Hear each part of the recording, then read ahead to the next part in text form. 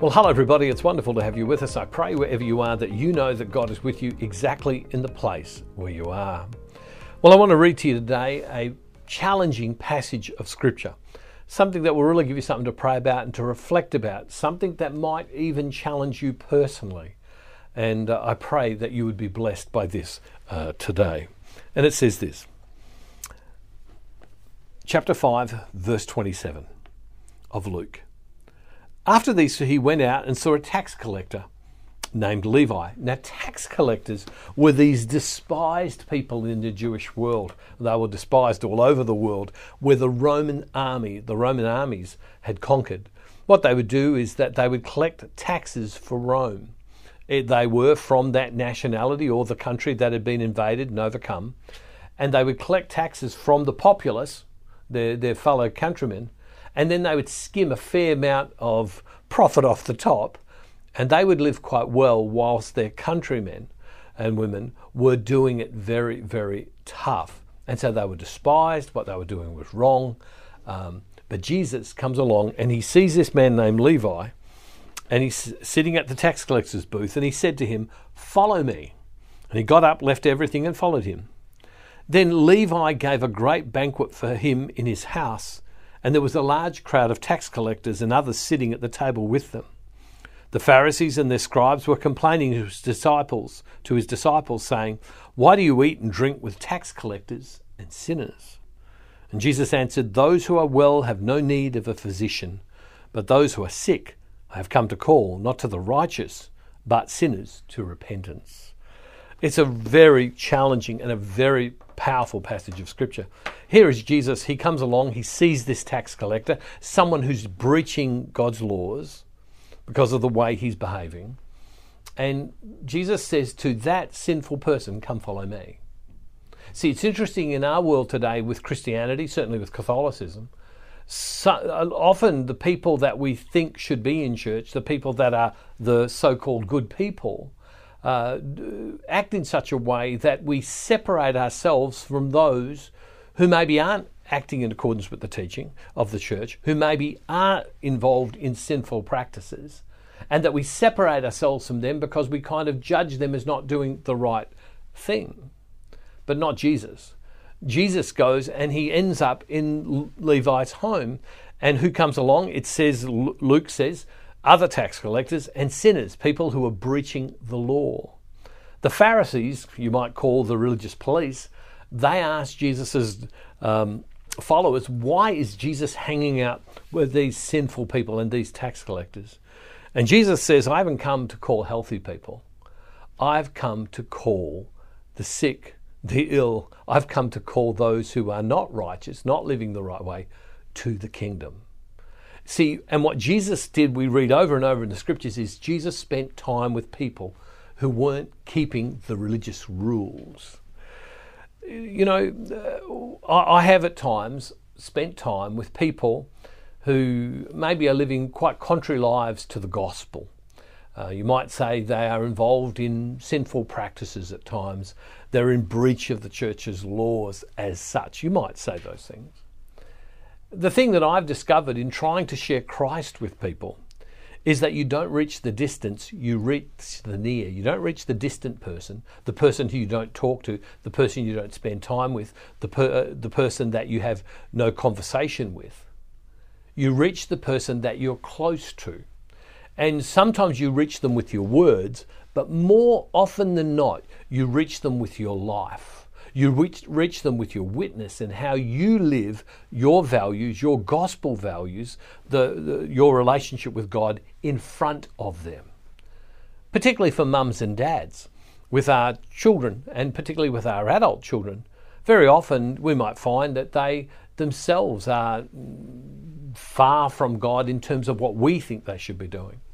It's the witness of their life, of your life, that will speak. And you can stop and say, well, they just belittle it, they ridicule it, etc. Well, that's what persecution is in its own way, and that's what suffering is. But to live our faith in the midst and in front of people is vitally important. We have to make sure that we spend time with people who maybe are not churchgoers, maybe people who don't acknowledge God, people who don't pray, don't know how to get to God, because they'll never get to God unless we do. Unless we do.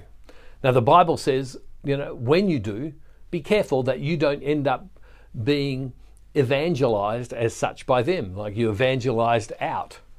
You've got to be careful to protect yourself. And so there are some things you should do and there's some things you shouldn't do that maybe you're not gifted to do. But what's for sure is that we are called to love. We are called to be God's presence.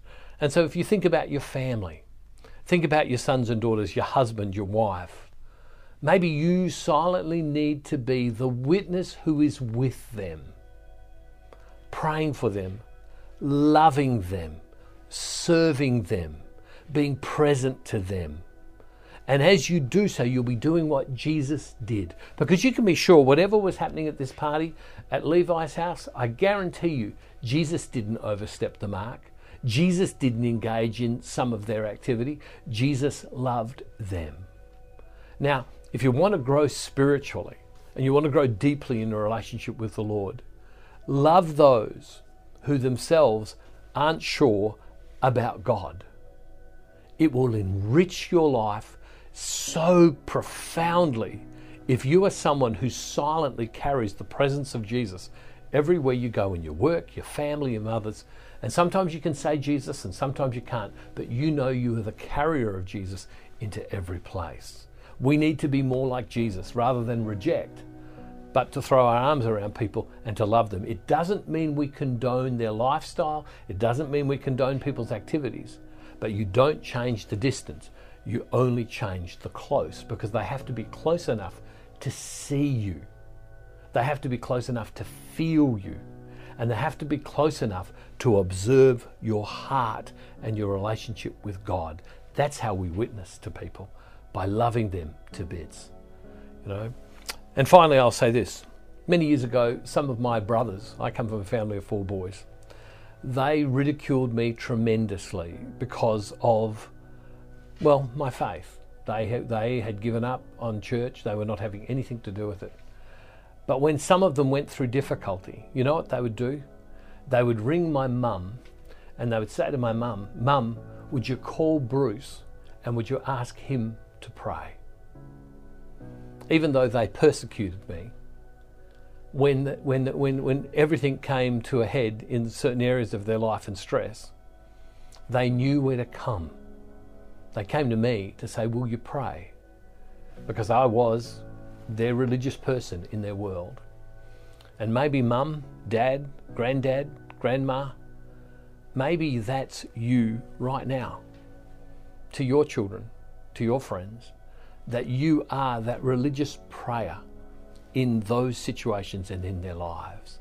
Pray for them and love them as best you can and be present to them wherever they are.